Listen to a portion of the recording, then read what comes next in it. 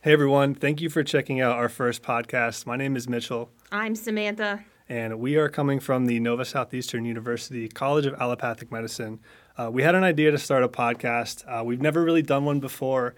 We kind of wanted to just outline a lot of different things about our experience here at the school, and we thought a great first episode would be doing just that. We're in our fourth year. We're deep in the interview season right now, and we thought we would just take this time to kind of reflect on our experience here as fourth years at a charter class. And I think that's probably the most interesting part of today's show is going to be that we are a charter class and we're going to be able to walk you through years 1 through 4 and just tell you about our experiences as they were. Yeah, so we made a little outline just to keep things organized. We don't want to make this super formal.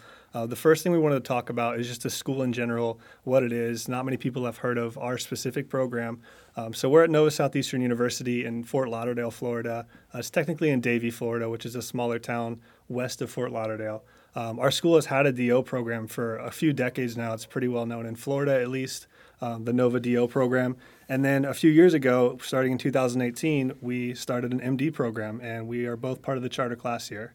We now have a full range of classes. We're fourth years, and we have first years now. So we have each year here. So it's grown quite a bit since we've been here. And I think one of the misconceptions that at least I've been encountering on the residency interview trail, and I don't know about you, Mitch, but people always ask, how are the classes set up? Are you in class with your DO colleagues? We're not. Actually, we're a very small class. There's only 50 per class. We have a different curriculum. It's called PBL, stands for Problem-Based Learning, and we learn in small groups instead of your traditional lecture format. So we'll be in small groups, like 6 to 8 of us per group, and then we work through cases, and that's the main brunt of our learning. Yeah, and I had known that like some schools, I believe Michigan State has not a combined program, but they have both MD and DO. I always thought maybe they would share classes at least.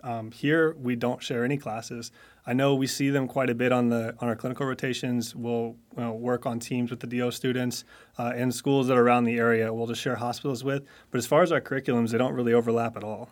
And it's interesting, too, when we first came to campus, I think the most noticeable thing was that the dress code. Yeah. It was different. It was definitely different. At Nova, pretty much every school has their own scrub color, whether it's, I think the DOs are light blue, there's like green for pharmacy, I believe. There's purple, black, a lot of different colors because Nova has a lot of different health professions here. Even the building we're in is called the Health Professions Division. There's probably close to like 10 programs, I feel like. But our dress code is business professional or business casual. So we kind of stick out like a sore thumb, but I think people have kind of just gotten used to it and it doesn't really matter anymore. We've kind of embraced the polo and khakis. I think beyond, we had the first ever of its kind combined white coat ceremony.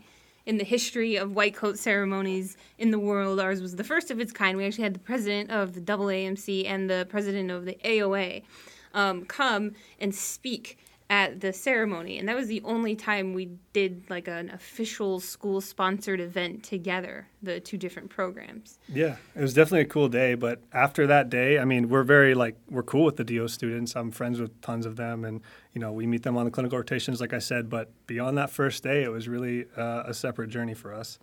And we're going to tell you about that journey. Yeah, so one of the things we wanted to talk about was kind of what appealed to us and what brought us to this school in the first place. I know that's going back like almost 4 years at this point, but what kind of appealed what kind of appealed you to come to this school back in 2018? You know what? It's funny you say 4 years ago because my interview was exactly 4 years ago. And, well, maybe a little bit longer. It was done January 12th. 2018. I don't remember my exact day. I feel like it was January 3rd or something, like maybe the 5th. And I think I got my acceptance. I think I got on January 28th. Maybe I'm wrong. Wow, that's a quick turnaround. But it was definitely January. It was about a month after, I think. Wow, why don't you brag about it? I know we weren't on the same day. I know I had 2 people that were in our class that were on my interview day. I did too. I had a few of my classmates were at my interview day. But my interview day, it was January 12th, 2018, 4 years ago. And I remember it like it was yesterday. I really do. It was probably the best. So when I went on my interviews for med school, I ranked based off of what they provided for lunch. And this is very important, right? Some places would just give you a box with a sandwich in it.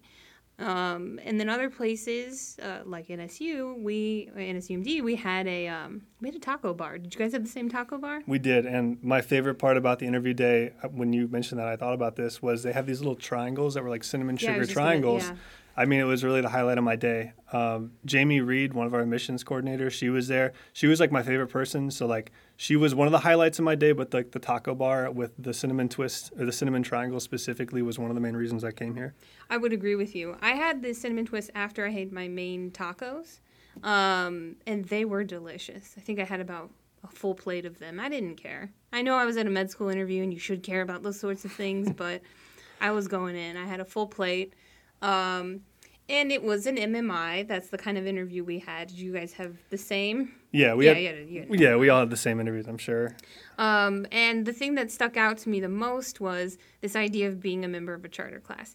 Knowing that it would be kind of a once-in-a-lifetime thing, and we would always have this impact, a lasting sort of impact on the mold of the personality of the program. So they sold me on that. And the small class size, I think, was the biggest sell for me. 50 students. Yeah, I remember, I don't even know if I was considering medical school yet. I think I had just started college at UCF or sometime shortly after, maybe 2012, 2013. And UCF, which is the University of Central Florida, they had just started their medical school. And I remember seeing they had a charter class, and I thought that was just so cool, like being what it would be like to be part of the charter class in medical school. So when I had that opportunity to interview here, I was super pumped, and eventually got accepted. And it was kind of a no-brainer for me to stay in Florida near my family while like being, it really is a once-in-a-lifetime opportunity to go to a new medical school. So I was really stoked about it. And my interview day was great. Everyone was very relaxed. Jamie and like Dean Pritchett and the whole team were just super inviting, super welcoming, very down to earth. And I got along with the people I interviewed with. The MMI was kind of stressful. I think I did pretty well, except for one station I absolutely bombed, and I thought that was it.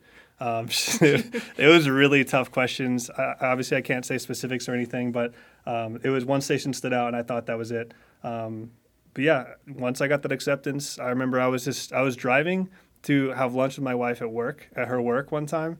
I was just off for that day. And I remember I was at a red light, and I looked down at my phone because it went off, and I saw the acceptance, and I opened it really quick, and I called my wife, and I was like, I think I was like crying. First time I'd cried in forever. But it was a good experience. And I had been accepted to another medical school, but it was out of state. And it was somewhere I was happy to go, but it wasn't anything like, staying in Florida and going to a charter class. Did you cry? I did cry. For sure I cried. Wow. Yeah. Wow. I think differently of you now. Thank you. More respect, actually. Okay, thank you. When I got in, I remember I chalked it up that I thought I blew the interview. I'm not from Florida. I had moved here from Colorado, so I was in Colorado prior to coming out here for med school. And my interview date had coincided with my annual Disney World trip. Okay. And so I was at Disney World the night before. I was there pretty late. We were there till like 3 a.m. Then we drove the 3-4 hours it took to get down here. And I slept for 45 minutes at that unsavory Holiday Inn on Davie Road. I just had to cocoon myself into like a blanket because it was kind of dirty. You know which one I'm talking about, the one next to the Waffle House. Yeah, shots fired at Holiday Inn. Sorry. So I'd showed up. I didn't have much sleep, but I figured, this is going to be fun. And I thought the MMI was actually pretty fun. It was fun. So much to the point where after one station, Dean Pritchett was walking by and I said, hey, this is pretty fun. And he walked by and he said, well, we'll see how fun it gets when you get to committee. And I was like, oh, man. That's such a Dean Pritchett thing to say. I know, right? Like biting humor. Like very, very nice, but at the same time, just kind of savage. But I didn't know. Like I thought, oh, man, I just blew it. And I figured, okay, I blew it. And then the tour bus left without me for the day because I was too caught up telling two of our deans, who I didn't know were deans at the time, about the previous night at Disney World. And then I looked around, everybody was gone. And then Jamie had to come back and get me. And I was like, okay, I blew that one, but it's fine. We'll see how it goes. But then I got the acceptance on Valentine's Day, actually. I was working at my job at CU as a scribe, and as we were walking into a room, I got the email. It was right when Gmail started to divide your emails into social promotions and primary inbox. I remember that, and like you would miss some stuff. Mine was in promotions. That's really cool of them. Yeah, it was a constant contact oh my gosh. email, so it ended up in promotions, and they just said dear and then my last name. And I was like, oh, maybe they messed up. Mm-hmm. But I got accepted. And you remember the little video attached? I do. It was a moving video. Yep. Is that what made you cry? I don't know if it was the video specifically, but I think that added to it. And, you know, it's just a really simple video. It's just congratulations. With Dean Pritchett. Yep, congratulations. He's the face. Yeah, so I remember, no, the video definitely added to the excitement. Yeah, the video was cool. I don't think I've ever seen anything like that. Yeah. So what do you kind of started to touch on it, but what was it like moving? I know you said you're from Colorado. What was it like moving down to Southeast Florida for you? So for me, like my husband and I had been living in Colorado for about 5 years at that point, but I'm originally from Reno, Nevada, which is much different than Florida. But I had lived in a few places since then. I lived in Texas, actually lived in Naples for 4 years down here in Florida, but on the other side. So moving down to this part of Florida, I guess the east coast of South Florida, which is known as South Florida, it was a long drive. We drove down here with 3 cats in the car, and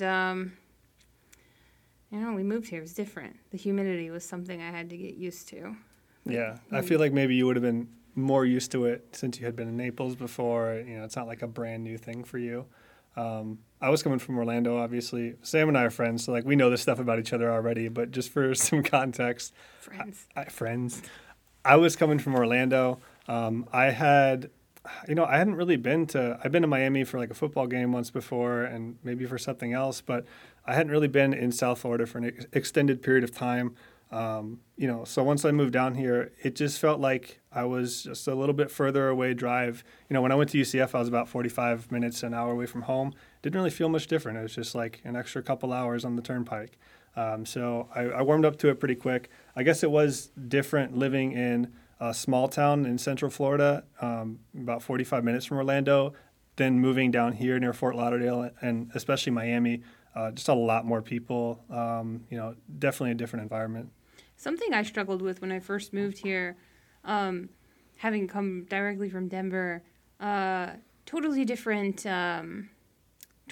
cultures between the cities. For sure. And that really, I really noticed it. I remember I was angry at people, even my classmates, for using like Dasani water bottles, especially since the school gave us, reusable water bottles, I think on our second day or something. Even to the point with, are we in the same LCM? We are. Mm-hmm. So I would chastise those in our LCM, like at those meetings that we would go to, which stands for Learning Community members. I would chastise everybody for drinking out of the reusable, like the plastic water bottles. I think I remember you doing that, and like this is before we were homies, and I was like, wow, she's really serious about this. Like, I need to bring my Nalgene. I don't want to piss off Sam.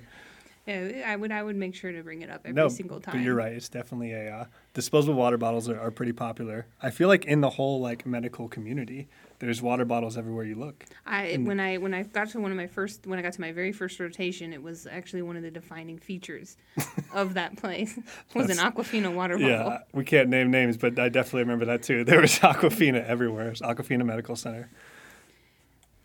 So we move here, we get here. We become medical students. This is end of July of 2018. Yep. Big change in our lives.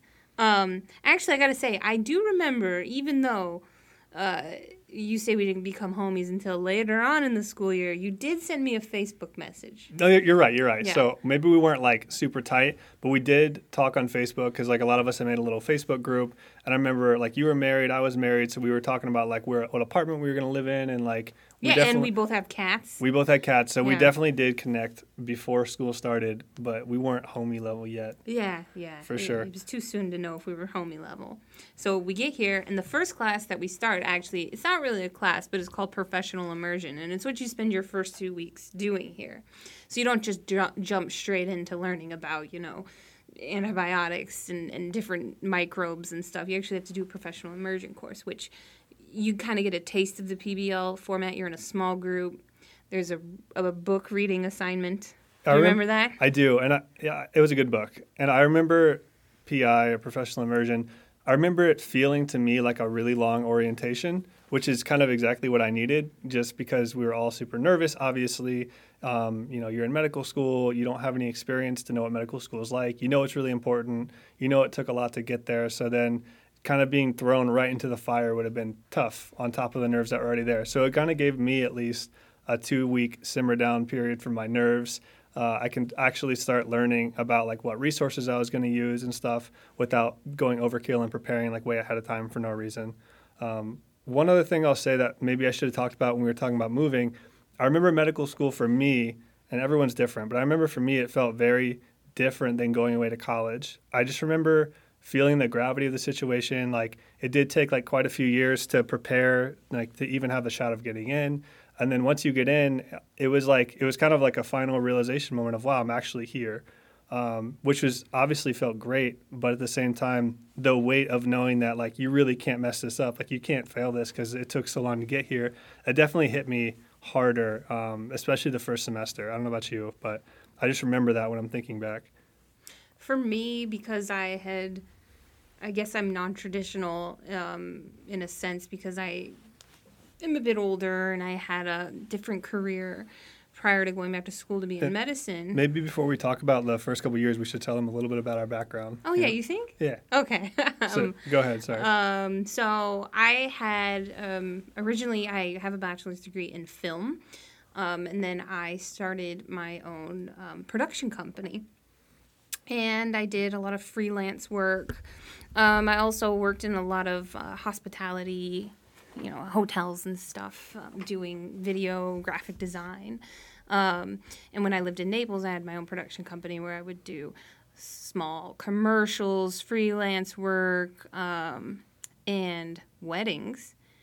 And then I decided that I wanted to do something a little bit more, I guess, with my time in life. And I'd always had an interest in reading about diseases, so I figured, hey, why not try to go to med school? And I went back to school, and I got a bachelor's degree in biology and chemistry. And I went straight from those 2 bachelor's degrees. I spent 4 years studying biology and chemistry, and then I went straight into med school after that. So I guess you could say I'm a non-traditional traditional, because I went straight from undergrad into med school. Yeah, The second time, yeah. Definitely non-traditional in the general sense of like when you're applying it to everybody. For me, my background is a little different. I went to college as an athlete. I played football at UCF for a couple years. I realized I wasn't going to make it like all the way to the NFL, so I quit after a couple seasons, and I spent about a year kind of floundering, not knowing what I was going to do with my life. all the way to the NFL? I knew I wasn't going to get all the way to the NFL. Wow. That was definitely the dream for most people that go to high up college football. They're like, yeah, I can make it, even though a minority do. So could you imagine had you gone to the NFL? Be a different life. You'd be like mid-career right now. Yep, few concussions deep. Man, that's so different. Oh yeah. Cool. I'm happy it ended up this way though. And I've told other people this before, like if it wasn't for doing that, I would not have ended up pursuing medicine because like without going to my whole kind of journey here, football really introduced me to the world of sports medicine and kind of just health and wellness and nutrition and strength conditioning. And that kind of led me down I played football, then I did strength coaching for a while. I changed my major to sport and exercise science. I got my EMT license over a summer, I think between sophomore and junior year of college. And it was really EMT school that like planted the seed in my head of, hey, you could actually, become a healthcare provider. I didn't know what that would be. I considered being a paramedic, but I met a couple kids in my class in EMT school who were pre-med and they were trying to go to medical school. And I remember specifically like when they were telling me all the years of training it would take, I remember kind of laughing like I would never do that. That's insane. And I actually decided to shoot for PA school for a period of time. And yeah, for sure. I did EMT school to get my clinical hours for PA school. But when I and everyone's different. I have a family member who's a PA. I have tons of friends that are PAs that I work with in the ER. They love their career. It didn't sit right with me knowing that, what I want to do in medicine, I wanted to be a leader in medicine. I wanted to kind of like practice to the top of my game. And to do that, you really do have to pursue medical school. So I just kind of shot for that instead. So yeah, the long story short, worked as an EMT for about a year. Then I went and worked as an ER tech in Central Florida. And that's where I worked until I started medical school. So background in emergency medicine and kind of athletics for me. You know, it's funny you mentioned you wanted to be a PA, but did you know that I wanted to be a dietitian? I did not. That's pretty cool. And it seems laughable because I know you can't see, but I'm a fairly robust, a rotund person. So, but maybe that's what drew me to nutrition. But I love the idea of like your food's being made up of these scientific molecules, which at the time with someone with a film background had no idea what any of those things were that you would read on the back of a nutrition label, right? What's a protein? What's a fat? What's a carb? What are those things other than which you hear in the diet culture of what those things are, right? But what really are they? And that inspired me to go back to school. And then I realized as I learned more, I wanted to know more. And then I thought, okay, it's time for me to go be a doctor. Yeah, when people say, like, avoid chemicals, like, don't put chemicals in your body, then the day you realize that everything is a chemical, it shakes up your world. Oh, I loved it. I loved it. I remember the first biology class I ever took. I was 29 years old. And they were talking about what a protein looked like. It was this big globular thing. And I was like, whoa, is that it? That's cool. And then when I took a biochem class, you go in further. And it's about the bonds that are made and broken. And why the proteins look the way they look. And that's your metabolism. Mm-hmm. It's just bonds being made and being broken and things being released. And I thought that was just so cool. So I decided, if I continue down the nutrition path, I'm not going to learn more science. So, and coupled with I like to learn, I'm very invasive, and I like to know people's stories, as you know. So I don't know if I'd characterize you as an invasive person. I am. I'm an invasive person. I really like to get to know people. So I agree with that. I put those two things together, and med school made the most sense. So I figured, why not give it a shot? But here I am. I got to say though, Mitch, your story. It really lays the groundwork for why you've been so successful in med school. And we're going to get to all that, in the rest of this talk. But his athletic background, I think, is what led him to success in med school. And we'll talk more about that. But I would say that's probably the most important thing for you. Thank you. Sam is my forever hype man, always making me sound like the most disciplined person in the world, which she will claim that I am. No, he is. And I don't agree, but he is. It's because they make you do like weird training and stuff in football. They definitely do make you do weird training. I remember one of my first workouts, just a quick tangent, we would do these things called Friday morning workouts, which were punishment workouts for being on the scout team, which means you're not a starter, so therefore you must suffer. Oh. And so Friday mornings we would get there, I think at 6 a.m., and it was from 6 to 8. And we would do like a very heavy powerlifting workout, like 10 sets of 10 with squats, with weights that you shouldn't do 10 sets of 10 with. And then we would do like lots of other like leg stuff. We would like carry sandbags around. And like once you were essentially done, completely wasted energetically, they would take you to the field and make you push sleds around and lunge 300 yards on the verge of rhabdo. So you just kind of brought that back. They should do that for med school. Those who are in the bottom quartile. Friday morning workouts. Which would be me. And we have to come in and do extra tests and extra questions. So Friday morning workouts, perfect segue into what year one was like for you. Okay. Well, very smooth transition. Well, year one, that was a for everyone, everybody says, because you ever see these things on Instagram where the med influencers will put, they'll rank hardest years of med school? Really try not to. Okay, you try not to follow them, or you try not to... If I even see it, I would immediately turn my phone off. So I've been in the habit of following med influencers, not because I want to be one, but because I secretly want to laugh at them, which is horrible. That's healthy. By the way, I'm a horrible person for that. But so they rank the med school years, so 1, 2, 3, 4, which by level of difficulty. And I disagree with a lot of their ranks, right? Okay. Because they don't put third year as the hardest, and I think it's the hardest. Do you want to give our own personal ranks, too? Yeah, we're going to give our own personal ranks, even though I just gave my number 1. But we're going to start, okay, I'm going to rank then. I'm going to say the hardest year is your first year. The second hardest year is your... No, did I say first year? You said... Well, third year. No. Okay, your hardest year is your third year. M3 year is the hardest year, hands down. And I'll get into why. Your second hardest year is probably a tie between 1 and 2. Okay. And then fourth year is just kind of a cakewalk, but it does have its different kind of stressors. And a lot of that is dealing with the unknown and the ambiguity of it all, of your future.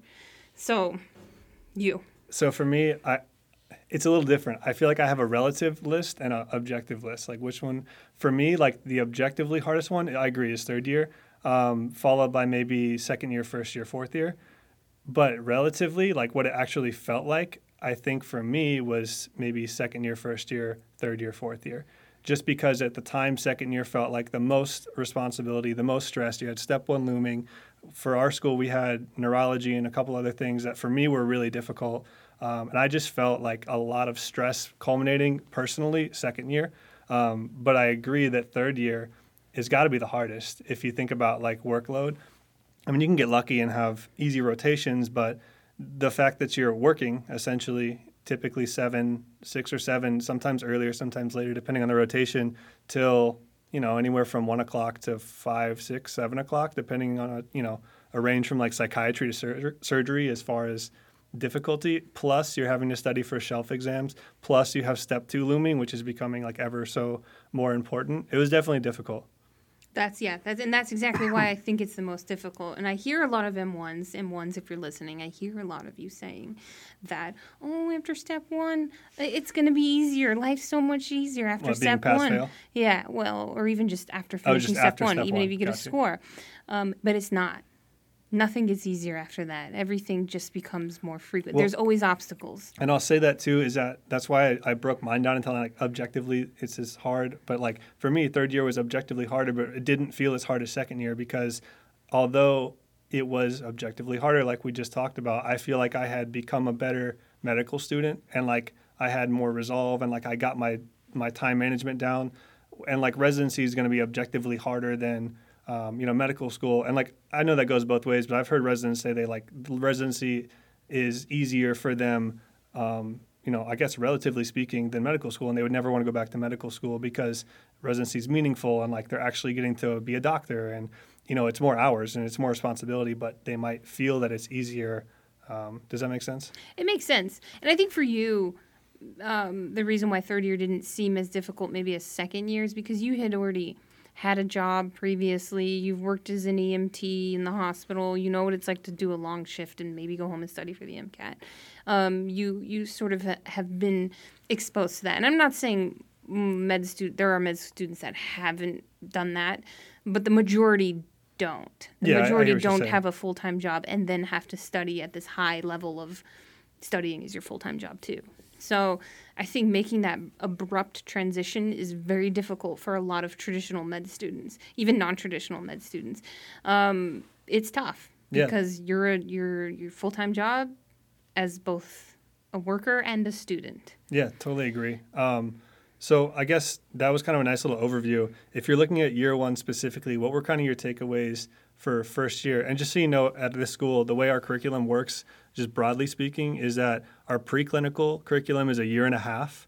We take step 1 roughly February of our second year, plus or minus a month or so, depending on if you're ready or not. But we get a couple months of dedicated. Second year, take step 1, and then we start our clinical rotations a little early. I think about 3 months or so earlier than other schools. We have a little bit of a clinical like prep period. And what that allows is fourth year to be a little bit more relaxed than it might be at other schools with less elective requirements and more time for research and whatnot. And more time for exploring more clinical options. Selectives, I think is the idea. Electives earlier. Yes, I think that was the idea when it was created, was that you have more time to do more clinicals so you know exactly what you want to do when you get to fourth year. Yeah. Okay, so talking about year 1 specifically, we're going to break it down by year. Year 1. Also, to note, we are a systems-based curriculum. That's right. So we started off with fundamentals, which is kind of a more of a mix mash of like micro anatomy, basic pharm and whatnot. But then, like she said, from then on, it was systems-based or kind of not really organ-based. For example, one block we have like cardiology, pulmonary, and renal together, or we might have like GI, endocrine, and reproductive together in a block where you learn everything about that system at once. And those are how the blocks are set up here. We start off with fundamentals, which was your basic microbiology, your basic immunology, basic pathology, and some pharmacological principles. Like pharmacokinetics and pharmacodynamics. Not specific drugs yet. After fundamentals, we go into our hematology block. which is, as you can guess it, hematology. Yeah, and oncology, hemonc, yeah. And then we go into our Gyner block, which is GI, nutrition, endocrine, reproduction.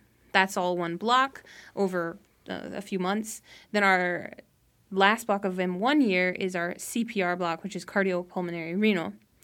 And then we get into M2 year, which is just your brain body behavior. It's called triple B. And then you're off to study for step 1. So starting with year 1. Year 1 for me was the first 75% of it. I'll be honest, I didn't study. I'm sure you studied. No, I did, but I still had my old habits of like undergrad type studying where you study the weekend before the test. And this is a great spot for your pancake analogy, which I think everybody, would love to hear. I feel like I've said this so many times, but I know each time it's like a different audience, so it's fine. So every single person I feel like knows the analogy of your medical school is like drinking from a fire hydrant. Like you can't really take it all in.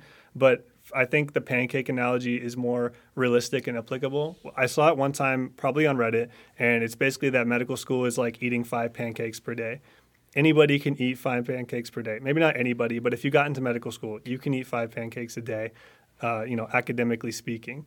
But if you only eat 2 or you only eat 3 per day for a couple weeks, now you've got a backlog of like 30 pancakes and you only have a few days before the test. And it's almost impossible to eat 10, 20 pancakes in a day. And like you can maybe do it, but you're going to be sick to your stomach. So I think just thinking about medical school like that is true. I think it helps you kind of put it into perspective in that it's not necessarily the most incredibly difficult material. Like most people can learn medicine, but there's a lot to it. And it does take some discipline and time management, but it is doable. And I think that's good that we are both talking about this because we come from completely opposite ends of the spectrum in terms of how we approached our M1 year. Because I had done the bachelor's degrees prior to coming here, and I had already had a bachelor's degree from film, I didn't have to do any of those, English 101 type courses. So over 4 years, I just took a lot of advanced biology and chemistry classes. So nothing was new to me in fundamentals. And I took that to mean that I didn't have to study. Add into that our curriculum is pass-fail, and a 75% is pass on your transcript. I mean, within our school, it's pass with concern, meaning that they want to just keep an eye on you, but it's a pass. So to me, my mantra was anything above a 75% is really a waste of my time. So I really used that extra time to sort of get to know classmates, adjust to the area, go to lectures, learn the stuff that probably wasn't going to be on a test, I guess the low-yield material, in addition to the high-yield material. And I wouldn't study until like 3 or 4 days prior to an exam, being honest, maybe 3 or 2 days prior to an exam. And it always worked out until it didn't, in which it didn't. And Mitch knows all about the journey of how Samantha had to... I'll talk about this. I failed masterfully on my first cardiorenal pulmonary exam. I mean, when we get our grades, it has it has a range, right? You remember it had ranges? I do. Yeah, it had a min, a max, a median. And then the average, right? The min, max, and median, right? I think a mean. Yeah. Okay. And it would be there for every exam. And then I pulled it up, and the first thing you see were the ranges. And I was like, whoa. Somebody got a 48% on this first exam. That poor person. Oh, my God. How are they even in med school? And I looked, and I opened up my grade, and it was me. And I was so shocked I got into my car. Without even thinking, I just put on my shoes. I got into my car. I drove to campus. I knocked on the course director's door. I'm like, is this a mistake? And she was like, that's what I thought too. And I looked into it. No, it's not. This is your grade. And I was devastated. It was scary. So I asked, advice of my classmates. I had to meet with my learning community mentor. They set up they went full on after me failing this test. Like I even got a classmate tutor. We met once. Very nice person. And I did much better on the second exam. Highest I've ever scored on an exam at our school. I think like a 90. And I thought, okay, all right, this is gonna be great. I'm gonna redeem myself. And then I didn't quite pull it off for the final. And I failed by I don't know, maybe just a couple maybe points. half a percent. But you can't think of it that way. I have to think of it, I failed by a lot, considering that first exam. Yes, there's a couple, maybe half a percent off from the actual cutoff of you pass or you fail.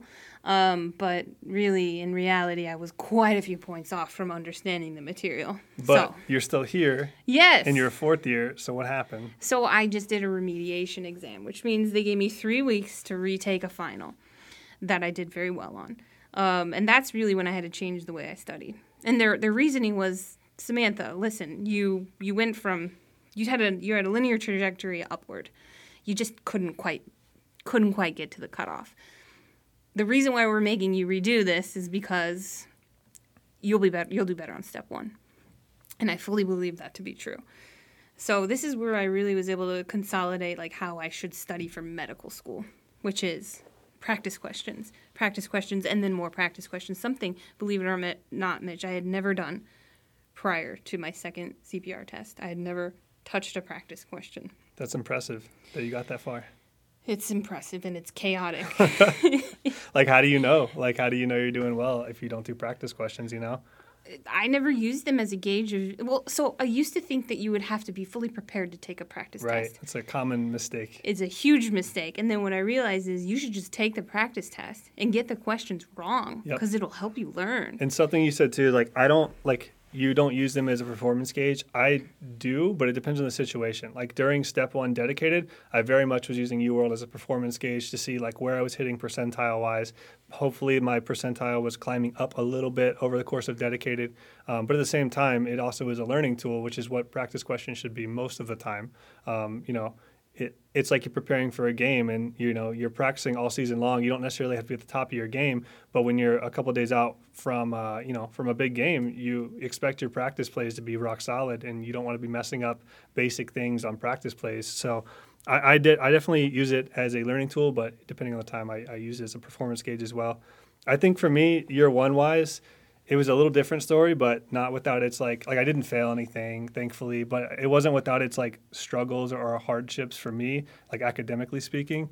I was able to strike a pretty good balance between I was able to resume Brazilian Jiu-Jitsu. I was working out a little bit. I was playing video games most days.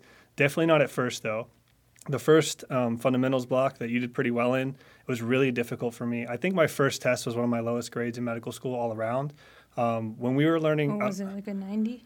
No, it was. I'm pretty dang sure it was below 75. But when we were learning about specifically immunology, I was just really struggling with that. I had never seen immunology before. I had done like biochem and organic chem and physics and the regular stuff, but immuno was just something I'd never seen. So I really struggled with that. I remember being really stressed, just realizing that I probably wasn't ever going to learn all of it. And it wasn't something I was ever going to master, and I kind of just had to accept that and learn what I could learn. I did well enough to pass, but fundamentals was definitely, it felt chaotic, like you said earlier, in that I hadn't really nailed down a good practice, or a good study method yet. And since there were so many topics, it wasn't like we were just learning hematology. It was like immuno, micropharm, anatomy. So I wasn't able to use certain board resources or anything that would really streamline my studying. So it definitely felt chaotic, like jumping around lots of different resources. And then on top of that, which we hadn't really mentioned, is that since we're a charter class, we don't have any upperclassmen here. So I couldn't reach out to a second-year student or a third-year student and be like, hey, I'm really struggling with immuno with this professor. What did you do to get through it? We just didn't have that. So aside from reaching out to the internet or students in our class who were doing well currently, that's really all we had was each other. And we couldn't reach out to DO students, right? Because they had the same professors, right? But those professors were already used to teaching within the DO program, which different curriculum, lecture-based. And although the material might have overlapped sometimes, it wasn't overlapping directly. So it never felt like you could easily ask them questions, not because they weren't great people. A lot of them are awesome. It's just the curriculums didn't overlap. So it was never really easy. As far as the rest of first year, I kind of hit my stride later in the year.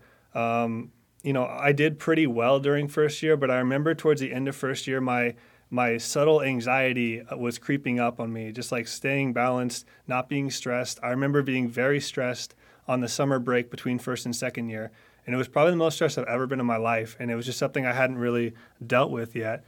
We went on vacation to the Bahamas, and I remember being stressed then. I remember like studying randomly on vacation for a week to the Bahamas. Studied on I your did. vacation? Like not religiously, but that's my mindset then. Like that sounds funny to me now. But Was it because you were on an Anki and you didn't want to get behind on your pancakes? it might have been. Like I Yeah, don't remember okay. doing Anki, but I just remember I don't know if I was like studying for the stuff coming up or if I was like, I can't forget this stuff for step one. It was definitely a bad mindset, and it's not something I would do now or haven't done for quite a while. But I remember being really stressed. And then, yeah, over year one or over summer between first and second year, I did my first research project. That was probably the highlight of my summer. It was the first time I'd really done research. So, I got a little experience with that. And then, I think you put the research off till later, right? I had to because I had to use that time to remediation. To remediate, and That's I will tell you, if anybody out there listens to this, I was like down in the dumps. You remember? We all had our little weak points, Yeah. right? Do you remember? I was like convinced that I was done. The med school, I was defeated. That was when we were and- first becoming friends. Yeah. I feel like Marissa no, you and I- moved across the hall from me at that did. point. We- Or no, you moved on the 8th floor. I lived on the very bottom. I definitely remember Marissa and I coming over and talking to you and you being really down in the dumps. Yeah. About like, man, what if I don't pass this remediation test? Exactly. That's a real deal worry. That was more stressful to me than step one. I think it kind of should be. Yeah. Like, because it meant, okay, if I didn't pass the remediation test, guess who was doing their M1 year again? exactly. Which So- isn't like the end of the world. Like It's people have not. done it and succeeded, but that's a big weight, That made step one, triple B, it made everything much easier after that point. Right. So we each had strengths and weaknesses first year. It was a wild ride. I think the overall summary for us was it was kind of chaotic and it was a big Yes. learning experience. That was our similarity. It was tough. Like, that's just the academic part. In my personal life, too. Like, I've been married 16 years. Thank goodness. Nice guy. Love that guy. Yeah, he's a great guy. I don't know why he likes me, but he does, so I'll just go with it. We were living long distance, too, which was hard that first year. And that contributed a lot to my not studying because I figured, you know what, I'm going to be a med school Monday through Friday, be a med student. Weekends, I'm going to be a free, regular person. Which is fair in some regard. Yeah. But I don't know that it's the way to approach it with Right. something so delicate and as precious as med school. So definitely a tough, weird time. I'd like to think that we've alleviated that stress for the first year since they have us now. Not necessarily us, but like they have upperclassmen to reach out to all the time. Yeah. So maybe it's a little bit easier for them. But I feel like us being the only students in our program made it that much more difficult. It did, yeah. It had its pluses and Yeah. negatives. Pluses, the faculty were on us, They helped. yeah. So then year two, let's move into that. So year two. Year two was a really easy year. Overall, Yeah. definitely. I think the worst part of it for me was neurology. There's something about neurology, man, that just was so difficult.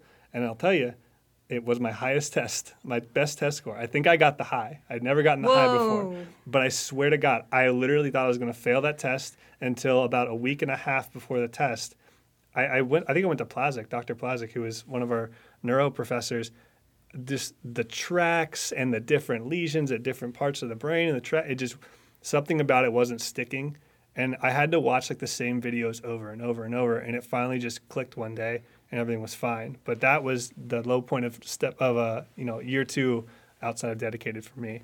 I think because I already had the failure on my record, I knew. What was going to touch you? Yeah, I knew that I needed to, no matter what, prepare for that neurology. I knew neurology was going to be hard. Yeah. I was like, okay, neurology is going to be so hard. Oh my gosh! No matter what, I'm studying every day and I'm keeping up with it, and I did. And actually, one of the relieving things about practice questions is that yes, there are tons of tracks. All the spinothalamic, all those tracks. There's a lot of them, right?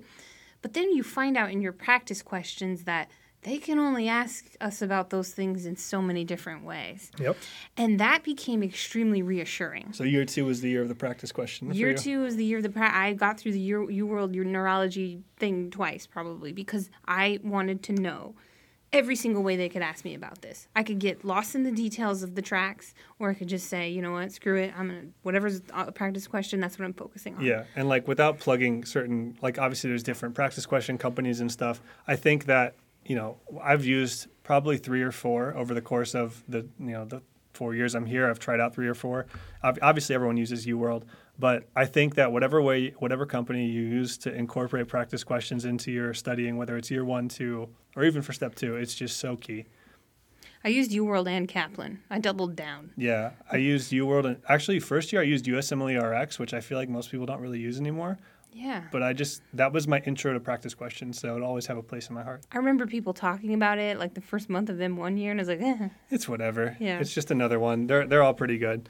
So yeah, and then obviously we ended when we say brain body behavior, that was neurology, psychiatry, and bones and joints. Yeah, musculoskeletal. Muscles, joints, that kind of which stuff. was kind of a revisit to anatomy from the beginning, but with a focus on musculoskeletal pathology and like rheumatological diseases. In rheum, yeah. So then we ended it with psychiatry, which was really nice. And for me, psychiatry was the easiest thing we learned. Not that it was easy material, but it was the least demanding. And I feel like once you kind of memorize the different conditions, for me, it was the least rigorous, which was nice because I was able to like kind of master psychiatry during that period of time and also transition towards dedicated, which was following that.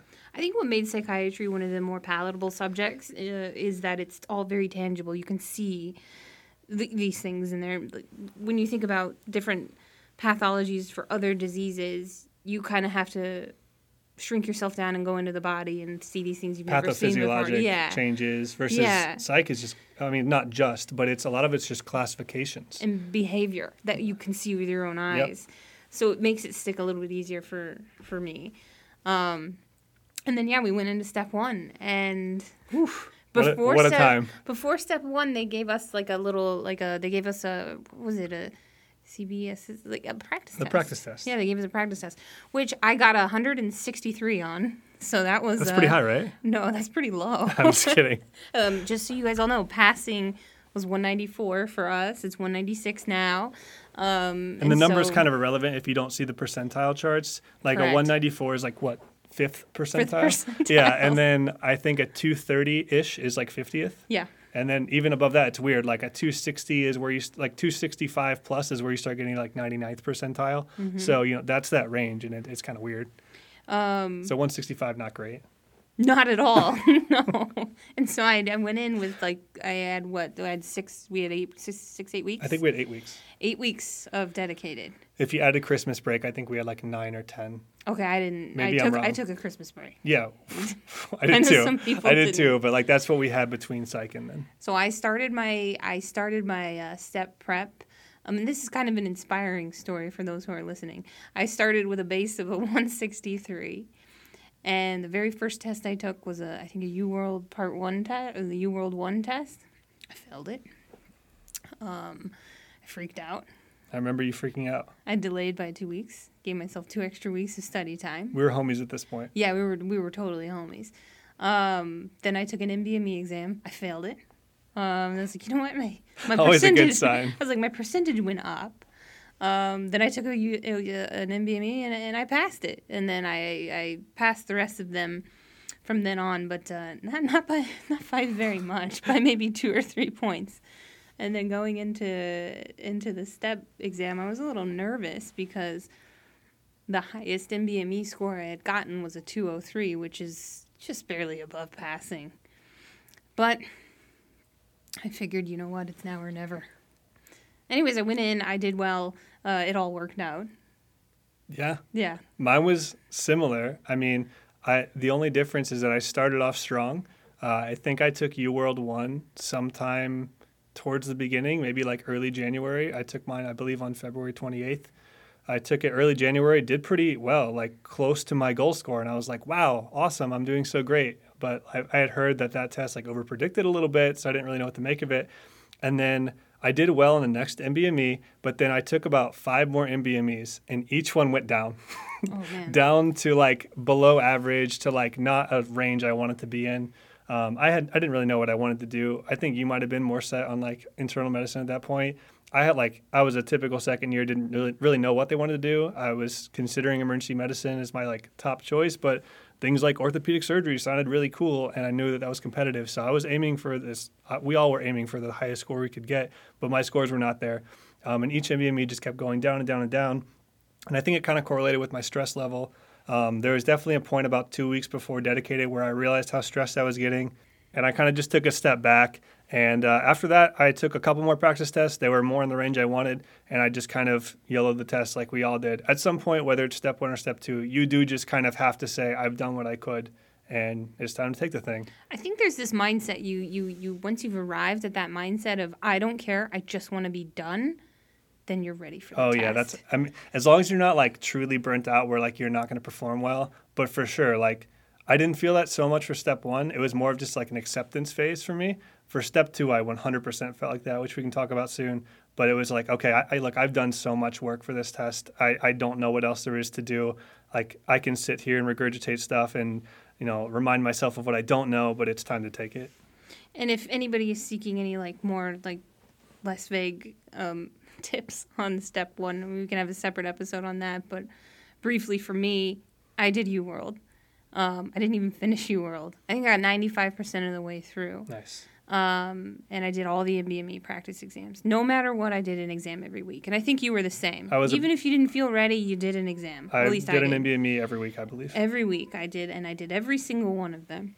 And I don't know. I don't know if it's a cliche to share your score or taboo, but I got a 230.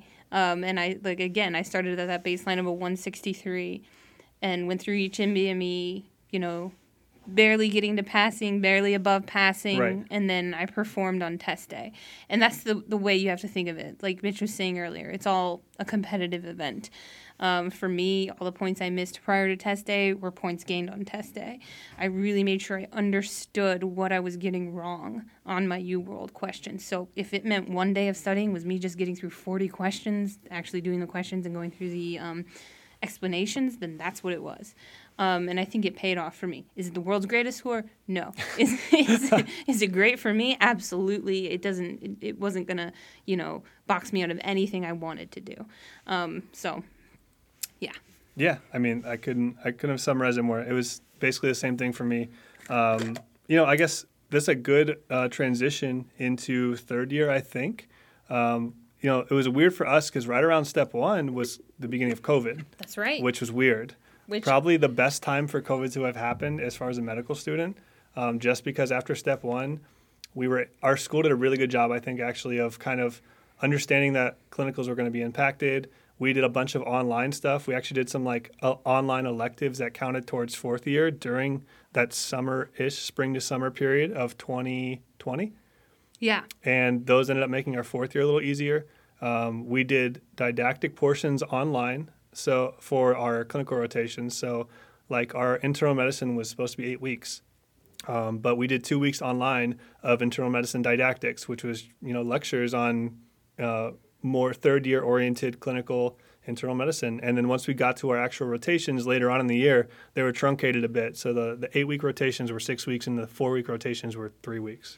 And I think the COVID sort of threw a wrench into the exciting things that were supposed to be cool about our program and about starting in this charter class was that we would get those 3 extra clinical months, which we didn't get. The selective, which we didn't get. Which is just an elective. Like it's an elective that's built into your track. So you don't pick it free form, but it's an extra experience that you wouldn't normally get. But the third years are now doing theirs. Yep. But we just missed out on that. But I mean, a lot of people miss out on a lot of things because of COVID. It's fine. Just is what it is. Yeah. But that's when it hit. I myself got COVID. That was I got it in March. I could have had it while I was taking step 1. I don't know. I know we had our masks fitting, our N95 mask fitting, and I'm pretty sure I had COVID, and you guys all stuck your heads in there after me. I didn't get it. I didn't know. COVID wasn't even here yet. It wasn't a thing. There were 5 cases in the whole country. I was case number 30 in Broward County. Look it up. It was me. Look at the literature. Yeah, go find that in the literature. But then then it was just like Zoom University after that. All right, so let's go through third year, kind of rotation by rotation, and just talk about what our experiences were like. I know we both started with internal medicine. I know that you and I, we were homies. We were homies at that point. We're definitely more homies than we were then. But we tried to coordinate tracks, remember? We did, We did the same ranking. we did do the same ranking. We didn't share every single rotation together. We were on internal medicine together, which was our first rotation. And I will point out that I had wanted to do surgery first because I wanted to see early on, do I like surgery? And internal medicine, I was just like, let's do that at the end. I'm really glad it didn't work out that way just because of how tracks were switched around, I think, because of COVID. I got internal medicine first. Yeah, it was originally supposed to be that we had surgery first and then we would go straight into IM. But because of COVID, our first rotation was tacked on to the end. Yep. So our second rotation became our first rotation. I wanted to do surgery first because I knew I didn't want to do surgery. So I figured, let me get it over with while I am my freshest and stupidest. Yep, and I was like actually considering, not that I wanted to do surgery, but I really wanted to see it early on just in case I loved it. So we had different motives, but still wanted to do it first. So we ended up actually starting with IM, which some would say is a difficult one to start with. Definitely. I think it's the best one to start with in terms of it sets you up for a great third year in terms of knowledge base. I agree that it was the hardest, and I also agree that it's the best. Yes. And when I first started IM, I actually kept a running daily personal vlog about my take from each day. And when I started with IM, I hated it. And I'll tell you why I hated it. Because I felt like there were too many patients. You didn't get to spend that much time with them. You barely got to know them. And you really just look at their lab numbers. And really all you're doing in IM is you're updating other people about your patients all day. That's all you're doing is you're telling these little mini stories about this person. But you're not even talking about the person. You're talking about some vague labs within their body. And It's always I the hated sodium. it. Yeah, it was always the sodium or the potassium. And they weren't even a human. Even we would just say room number and talk about the person. Or it became, okay, we're talking about hypertension guy now, and this is MI guy, chest Low pain sodium guy. and 312. Yeah, and then that's what become the patient's name, Oh, this is headache girl, Low sugar guy. Yeah, low sugar guy. And I didn't like it, but it started to grow on me. Me too. To the point to where I would love it. Yeah, and just disclaimer, which we'll talk about soon, but Samantha and I both applied to internal medicine. We're fourth years now. I have one interview left. I think you're done, or you have I have one left. You have one left as well. We both happily applied to internal medicine, so it made a good impression at the end of the day. I think when I finished IM on my last week, I did not want to leave. I was sad. That's when I almost cried, Mitch. That was so sad to leave. I remember feeling the same way, and my kind of journey through IM rotation was, at first I expected absolutely nothing but just learning a lot of stuff and preparing for my shelf. And then I had that same thing happen to me where I just involuntarily would wake up earlier and earlier because I wanted to get to the hospital to check on my few, 2 or 3 patients that I was following. I felt a genuine sense of responsibility for their care, even though I was just a third-year medical student, which I think is good. And I wasn't always making a huge impact. Obviously, you're just a third-year medical student. But I feel like I did make a big impact on just a couple patients over the course of that month and a half. And that was all it really took for me. But I really loved coming in every day. I loved rounding. I know long rounds suck for everyone. But, man, when you're on a good team and you have a great attending and your residents are teaching you stuff, I just really got into it. And it satisfied me kind of intellectually in a way that other specialties and other careers that I had planned just couldn't. To that point, I was very gung-ho for emergency medicine. And that was the big switch for me. It's a shock you're not doing EM. Everyone was shocked. Everybody was shocked. Why? Tell them why. Well, my background, I worked in the ER for 3 years, close to 3 years. I was an EMT. I had started the emergency medicine interest group at our school, one of the founding members with my classmate Caitlin. And, I loved emergency medicine. You even did an EM interview. That came later, I think. But I did quite a bit of stuff. You did research with the EM I organized people. an EMS ride along. We did a lot of stuff in the EMIG, the interest group. So I gave emergency medicine every opportunity to hook me, and internal medicine did instead. So I'm happy. What I loved about IM so much was I actually loved rounding. For me, the longer, the better, the more fun. It was magical. It's what you would imagine a doctor does. I like long rounds when there was good teaching involved, but I don't like long rounds when it's I don't know, just because of the geography of the hospital or I had a good teaching team, and I loved walking. Well, I personally hate walking up the stairs, but we did that, and I loved going to each patient's room. It was like changing the channel on the TV. You would always see something different, a different patient, and then you learn more. And it's so enchanting and so magical to me. Hey, do you remember when we were on our IM rotation and I ended up in the hospital? Was it the IM rotation? It was the IM rotation, yeah. 2 weeks in, actually. Yeah, I do. Which time? Oh, yeah, that's true. That was surgery later. Yeah. That's why I was thinking of that. That's why rotation. you're bad luck. Yep. Yeah, we I'm can't a black be cloud. co-interns. But yeah, internal medicine was great overall, and like we could probably do a whole episode on just our relationship to internal medicine. But We will, because yeah, we will. that's maybe who we are. maybe move on to the smaller rotations and just give our Yes. kind of quick takes on those. Yes. OBGYN thoughts. Loved it. It was my most favorite rotation. I didn't pick OB because I couldn't do that for the rest of my life. I have to be able to do everything. But the intimacy and the really getting to know your patients the way you do Sure. is just, it's beyond any other specialty that exists. I thought it was super cool. I liked it more than I thought I would. The OBGYNs I met were some of the coolest doctors and still are to this day. Yep. Shout out Dr. Rolando De Leon. Yeah. One of the best human beings alive. Yep.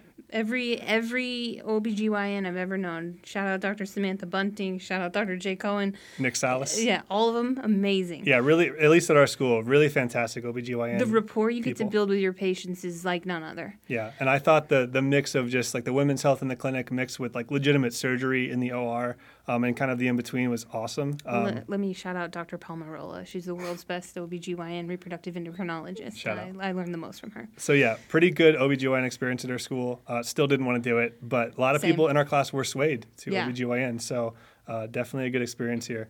What about psychiatry? I loved it. I loved it so much. I could never do it because this was the only rotation I was taking home with me. I would leave with a heavy feeling in my chest. I would leave. And Can't relate. I Did did you- not like it. I did not like psychiatry. I think I would have liked outpatient psych, but inpatient psych, just not for me. It bummed me out, man. It made me so sad. I was real sad the whole like, time. I would wake up at 2 a.m. and think about that person who got discharged back to the streets. And Yeah, I'm not saying I can't didn't. help. I'm not saying I didn't learn anything. It just made me very sad because It was depressing. if you haven't been in an inpatient psych ward, I mean, it'll open your eyes to how difficult mental health can be on people when it gets to the extremes that it requires involuntary hospitalization. It's pretty rough. And sometimes your treatment options are limited. And even then, the recovery isn't that great. And it's just sad. But shout out to all the residents that were probably the most awesome residents that we got to work with. Fantastic residents, great experience as far as like working with people. Just not my favorite cup of tea. Fair enough. Primary care, Oh, I loved it. great time. Yeah, I want to be a primary care physician one day. So it was, I got to be with the doctor that I precepted with my M1 and M2 year. His patients are amazing, mostly geriatrics. It really inspired me to want to go into geriatrics because the stories, the patients, the whole thing, the wisdom of your patients. You learn from them, which is incredible. For me, I worked at an endocrinology office. It actually kind of felt like an outpatient endocrine rotation, even though it was primary care for me. It was a thyroid and diabetes specialist kind of office. So I learned a lot about thyroid conditions. I learned a lot about, we did thyroid biopsies in the office. That was cool. Learned about diabetes management and how much I still need to learn about that. It was a good time. And then maybe finally we can wrap up with surgery for a Or third you're year. forgetting. Wait, what am I forgetting? I know I it's mean, it makes sense that we would forget about it, seeing as we're going into IM. what? What am I forgetting? I'll not remember it, This but is the most forgettable patient population on the planet. Peds. Sorry, future peds. Peds was fine. It wasn't my favorite rotation. I take it back. The inpatient part of it, we had some pretty sick kids. I saw Kawasaki disease. That was pretty legit. I love kids, first of all. Don't get me wrong. I love hanging out with kids, but man, I just don't like taking care of them medically. I'd rather be with adults. I think for me, it's a communication thing. I like being able to talk to my patients. I don't like having to talk through the parent. It was more difficult to get a history, obviously. So it just wasn't my cup of tea. I came in because prior to starting med school, I had scribed in a pediatric ENT, and I was like, oh, man, I love peds. Peds are great. I can't imagine not working with kids. And I came in thinking I'd be a pediatric oncologist, and things have certainly did. changed a lot. I remember that. Also, I can't work with kids. They're unreasonable under the age of 5. And if they're not unreasonable, their parents are either too worried about something or not worried enough about something, and that is always something you have to balance, and it's hard. A little too neurotic or a little too uncaring. Yeah, and that is frustrating. For sure. But then you have the rare unicorn where the kid's like 3 years old or 4 years old and they're wonderful and the parents are wonderful. Yeah, but I feel like that's rare. Asterisk rare. Yeah. Yeah. But, I mean, I've met them. They exist. Yeah, And that's fine. If they're all like that, I'd probably do peds. yeah. And then surgery is the last one. She says, you shake your head in disgust. Actually, though, remember at the end of my IM rotation, I had been able to go observe a few surgeries with the surgeon that did my surgery. He was nice enough to let me come in and observe his surgeries, and I was like, you know what, I'm going to be a surgeon because, and I had just had my surgery. What did you have? I had a cholecystectomy, big shock. You're a first aid mnemonic. I think I meet all 5 Fs. So I had that surgery, and I thought to myself, you know what? I was on my way to Bed Bath & Beyond with my husband, and I thought if it wasn't for this doctor, shout out Dr. Kahani, the world's best surgeon, I wouldn't be here today going to Bed Bath & Beyond to just walk down the aisles and look for something useless I didn't need. Because Therefore, I'm going to be a surgeon. I want to have that impact on people's lives. Because honestly, as much as I trash surgery, I think they're incredible. And Agreed. I think what they do is absolutely essential to the world. They cure people. Yeah. They're incredible. For me, surgery was like that quote, it was the best of times, it was the worst of times. Absolutely, same. Yeah, Same. like I saw some of the most amazing things on my surgery rotation. Like I remember looking, it was some open surgery. I think it was like a duodenal tumor on this patient. And I remember looking and seeing like the IVC and like touching it and like feeling just different structures you just read about. I thought that was incredible. Just, having that like responsibility to be working inside someone's body, I mean, is pretty cool. And we had some pretty awesome surgery attendings for the most part. They let us do quite a bit. They let us like dissect stuff, and when we would assist, they would actually let us like Bovie things and do some pretty cool parts of the operation. At least be there for the more major stuff. So although the hours were really really long, kind of unreasonably so at times, I think that it was still a really memorable experience. It definitely taught me I liked procedures, which is great because I think I want to do cardiology, which can be procedure heavy. So that's what I got out of it. A good memory and some This is one of the rotations we did together again, right? Yeah, you and I were together for that one. You're right. All the attendings were fabulous on our surgery rotation. Like they literally were all very cool. And even the OR staff we had 2 locations. One location's but the other location, man, they were some of the nicest people ever. And it was where I started, and they were some of the most just welcoming people. Like, oh, you're not great at scrubbing? Let me show you. Oh, you don't know where this is? Let me show you. So it was a good time. That being said, when we talk about the worst times of surgery and we talk about why, because we're just sitting here, we're blowing smoke up surgery's butthole, really. But when we think about, but when we talk about the downfalls of surgery and why, because we're puffing it up here, we're gassing up surgery, but we're not saying why we didn't choose it. For me, all of those things you hear about surgery were for the most part true, from my experience. All the negative things you hear about the tantrums, the ego. It's all there. And I don't know, it's unfair to say that all surgeons are like that, because they're not. But I think that field might attract people that tend to act that way, maybe a little bit. But I don't. There's been times where you see tantrums in the OR and just this level of extremism in work. Yeah, just really intense, unnecessarily so at times. And my favorite surgeon, I won't say his name, but he was the chillest surgeon I met. Also the best, like that I could tell procedurally, like very quick, like did very complex stuff very quickly, while also teaching like pretty in depth during the case. But he was the one surgeon that would never do that. And like the OR staff would tell me, like, yeah, he's one of the chillest guys. He's so friendly. So there's no need to be intense to a detriment or to be mean or to be, just cruel to your trainees and stuff. There's really no need for it because there's excellent doctors that don't do that. But it's that mentality of hardcore for the sake of hardcore. Like, oh, I got 3 hours of sleep. Would you get 5? Well, I got 3. I got 2. Well, I've been here for 10 hours. I've been here for 15 hours. It was that sort of like, you go for it, go get it, go grind, go do it. Grind set mindset. And that was like that doesn't go with my being. Yeah, I guess. I'm not about that surgery grind set either. So yeah, that was surgery. Best of times and the worst of times. And then here we are. We're in 4th year. We quickly talk about step 2. Real quick, what we should talk about, though, is going through the clerkships as a charter class, because these programs, these places, these hospitals did not know what to expect from our school. They did not. And we didn't know what to expect at these places because we had no 4th years ahead of us to tell us, or 3rd years ahead of us to tell us. So I think I think it went pretty well. Definitely went well. I think that I leaned on some of the fourth years and third year medical students from other schools that I interacted with by chance. I know Nova Dio students we would see quite a bit. FIU down here we would see quite a bit. And then you'd always see visiting students on away rotations. Yep. So I think just sharing experiences with them was helpful. Leaning on some of the fourth years we met was helpful. Yeah. And I think the issues we had are the same issues that everybody has at every school, whether it's been around for 100 years or it's been around for one. The whole attending tells you you're doing great, resident tells you you're doing great, 3 out of 5 on your evaluation. Yeah, I thought that was just a meme until it happened to me. Yeah, it's real. And I thought it just happened at our school until I saw all the memes. So it's just third year. It's just the universal third year. It's ambiguity at its finest. So then, and then moving into fourth year, we had been taking shelf exams all throughout third year, which were basically like mini Step 2 exams divided into subjects.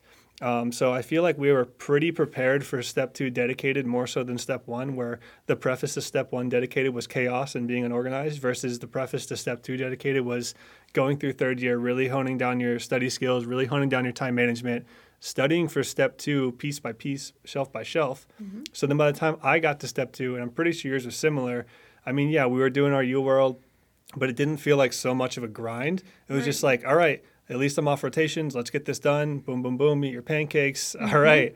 By the time I got to Step 2, I was like, let's get this done. Yep. And it was not the same.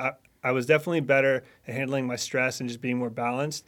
But we talked about it earlier. I was, like I said, I was definitely more, okay, it's time to do this. We've done what we can. Let's knock it out.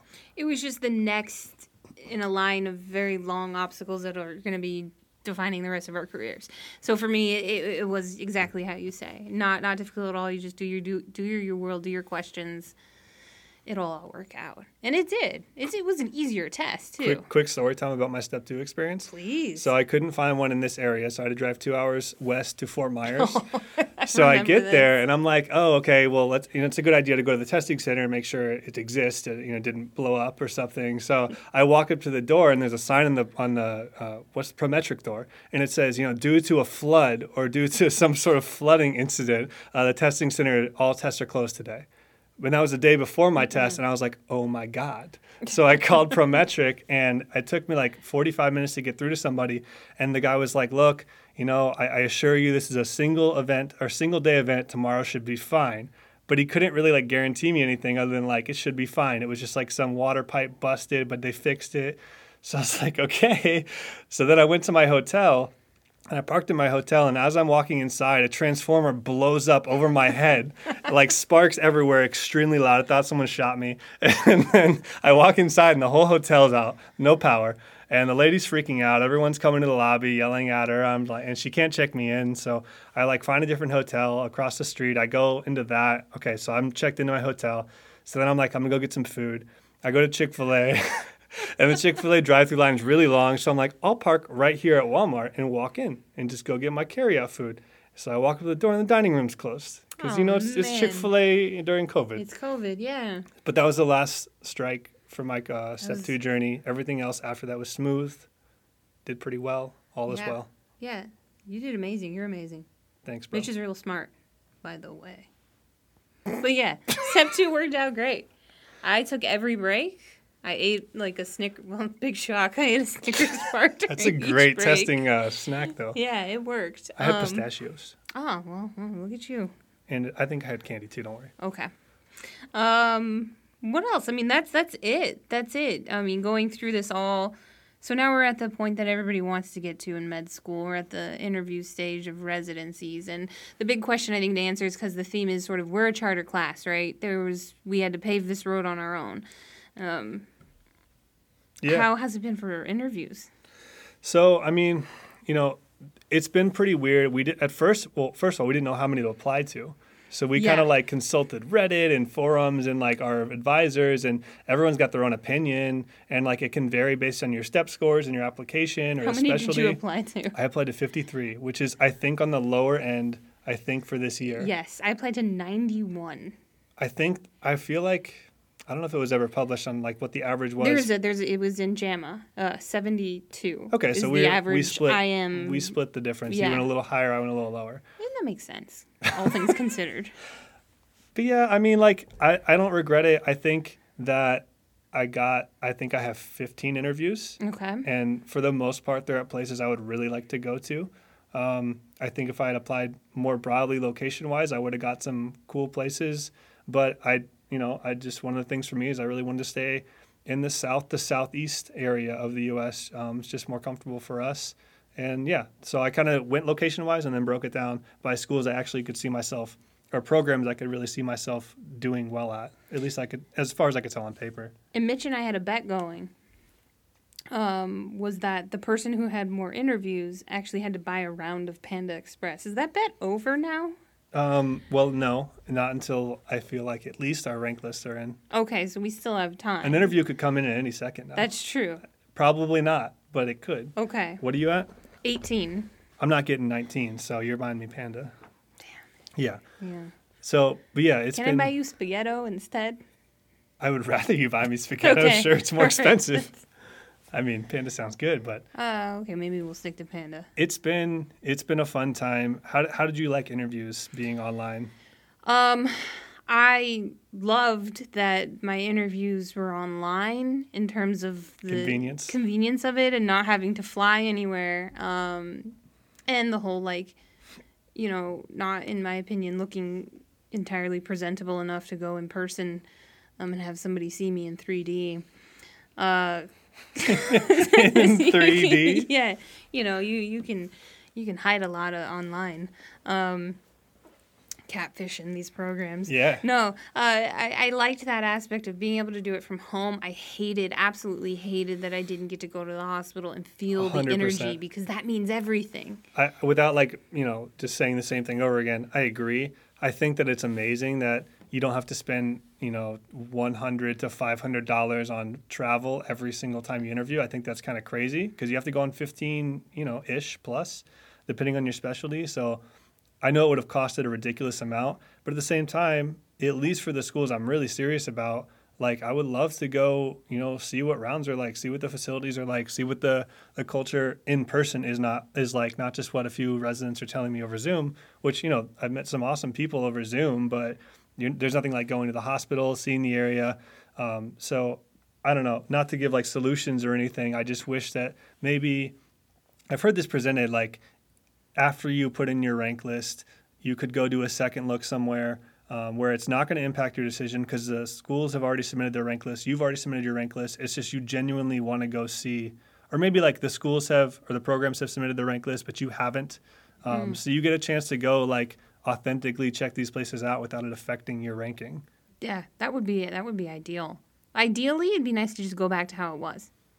Yeah, but then you lose the benefits of the cost That's savings. Fine. Just is what it is. It is what it is, Yeah. right? Because the ball's in our court as applicants. And this is new, too. It's what they did for decades, and nobody really complained about it. Correct. And people actually liked just traveling and seeing all the different places. And meeting people, eating dinners. Yeah. Yeah. I agree. Rank is applicant preferenced, and I think that's so important. Med school is not applicant preference, it's school preference, right? It's hard to get into med school, but residency, it's a bit easier. The numbers are higher, because you have a 90-something% chance, knock on wood, that you match. So it would be great to go to these hospitals and to just sit in the lobby or, just feel it, to know it. Yeah, even when I would watch some videos on programs and the residents would be like, oh, the second I walked into this hospital, I knew this was my place. So, yeah, I mean, that would be nice. It's hard to say that for Zoom. The second I logged onto Zoom, I knew. Playing devil's advocate, is it necessary to go? Probably not, but it would sure be nice. I think it's necessary because you're working there. You're right, yeah. For any job interview. I would most rather job go interviews, there. People have to fly out to interview at those 100%, places. 100%. I agree. For med school, not so much. And then, but I will say, the second I logged onto the Zoom for the place I want to rank number 1, I knew. There you go. Yeah. Did you? Yeah. Okay. But I kind of knew beforehand. They just kind of confirmed it for me. Were they playing classical music in the wind? They were not. As everybody was logging in. I don't know if that would have changed anything. So yeah, wrapping this up, I guess, we're pretty much at the end of what we wanted to talk about today. It's already been an hour and some change here. If you've listened to the whole thing. Thank you. Wow. What are you doing? Why? I think we're cool people, but you don't have to. Either way, we have this that we can listen to one day. If no one listens to it, at least we will, and maybe our spouses. Yeah, our spouses will for sure Probably listen my to mom it. and dad. Aw, I think they're here Hey. at this point. They've Hey. made it this far. hey, Mitch's mom and dad. So, really, at this point, we've done interviews. We have one left. We're basically done. We have 58 days till match day on my little countdown I Me saw. too, yeah, 58 days. In only about a couple weeks, our rank list open up. And hopefully we'll have an episode about that whole process, Sure. how it went. Maybe, maybe not. I mean, it depends. If you guys like this, then we'll tell you how it ended up for us. Yeah, but If we it's- matched. We're going to match. Let's not jinx ourselves. It's been fun. It's weird not really doing a whole lot now. I have an elective coming up soon, but it's not really a hard elective. So I feel like I'm kind of done with medical school at this point, which is crazy. We have match in March, and then, that's pretty much it. We graduate in May, but there's really not much we have to do afterwards. I have an elective. I'm doing psych again come February. And then, I have nothing else going on. I'm a student on the ISA for our accreditation because our school should be fully accredited by October. And that sort of leads into the future of this podcast or whatever it is. Yeah, so we worked with a couple of the first year students that we met recently. They wanted to start a podcast too. We just kind of all had this idea of, hey, it would be fun. Something I've always wanted to kind of venture into. I don't really have any experience in it. But yeah, we're kind of still thinking about what we want this to be geared towards. Obviously, like, we're medical students, but there's people that listen to these type of podcasts that are either medical students or pre-med students. I feel like that is probably the general mix-up. After medical school, I don't imagine most people listen to these type of podcasts that are medical student centric. But you never know. So if you have any ideas, if you made it this far and you actually enjoyed this, let us know. If you were just accepted to NSU and you want to know what the experience is like year 1 through 4, knowing that we're the charter class, so hopefully it can't get any worse, then this is a good thing to listen to. And going forward, we have a lot of topic ideas, and you can send us your topic ideas. Give us any name suggestions you may have for this podcast. We don't know. We specifically don't have a title just yet because we didn't want to force something. We wanted to see how this first episode went. So we'll either come up with something or somebody will let us know and we'll agree that sounds great. But yeah, thank you for listening this far. It's been about an hour and 20 minutes or so. This isn't the last you'll hear from me and Mitch. Oh no, we may not be here every single time. We might switch up who's hosting or what guests we have on, whether that be medical students or faculty or residents or different types of doctors. Or my cat. Or one of our wonderful cats. Yeah. But yeah, thank you for hanging out. Thank you for listening. Please let us know if you have anything else that you want us to include, not include. Any critiques or criticisms are welcome. Yeah, if you think I have a lisp, let me know because I'm not sure if I do or don't. And I've been really trying not to say or like, which is something that is it's hard. It's really difficult. It's hard. And you got to use that silence, as you said, instead of just filling the air with ums and likes. You know what we should do? Let's count and see who said more likes. With a little clicker? Yeah, and we'll go back through, and then whoever, you guys might want to know the results of this, but the winner or the loser, the person who said more likes, the person who said more vocal fillers has to buy the other person lunch. Okay. Panda Express. No, chicken fingers at NSU. Chicken fingers from Nova? Yeah, that's the next podcast topic. I did have those before the podcast, and they were wonderful. They're better than Chick-fil-A. Huh? Yeah, they're pretty good. Yeah, they're good. All right. Thank you, guys. That's it. Till next time. Bye. Bye. See ya. Play out music. Play out music. This is the song that plays you out. This is the song to say goodbye. It's a podcast. We are med students.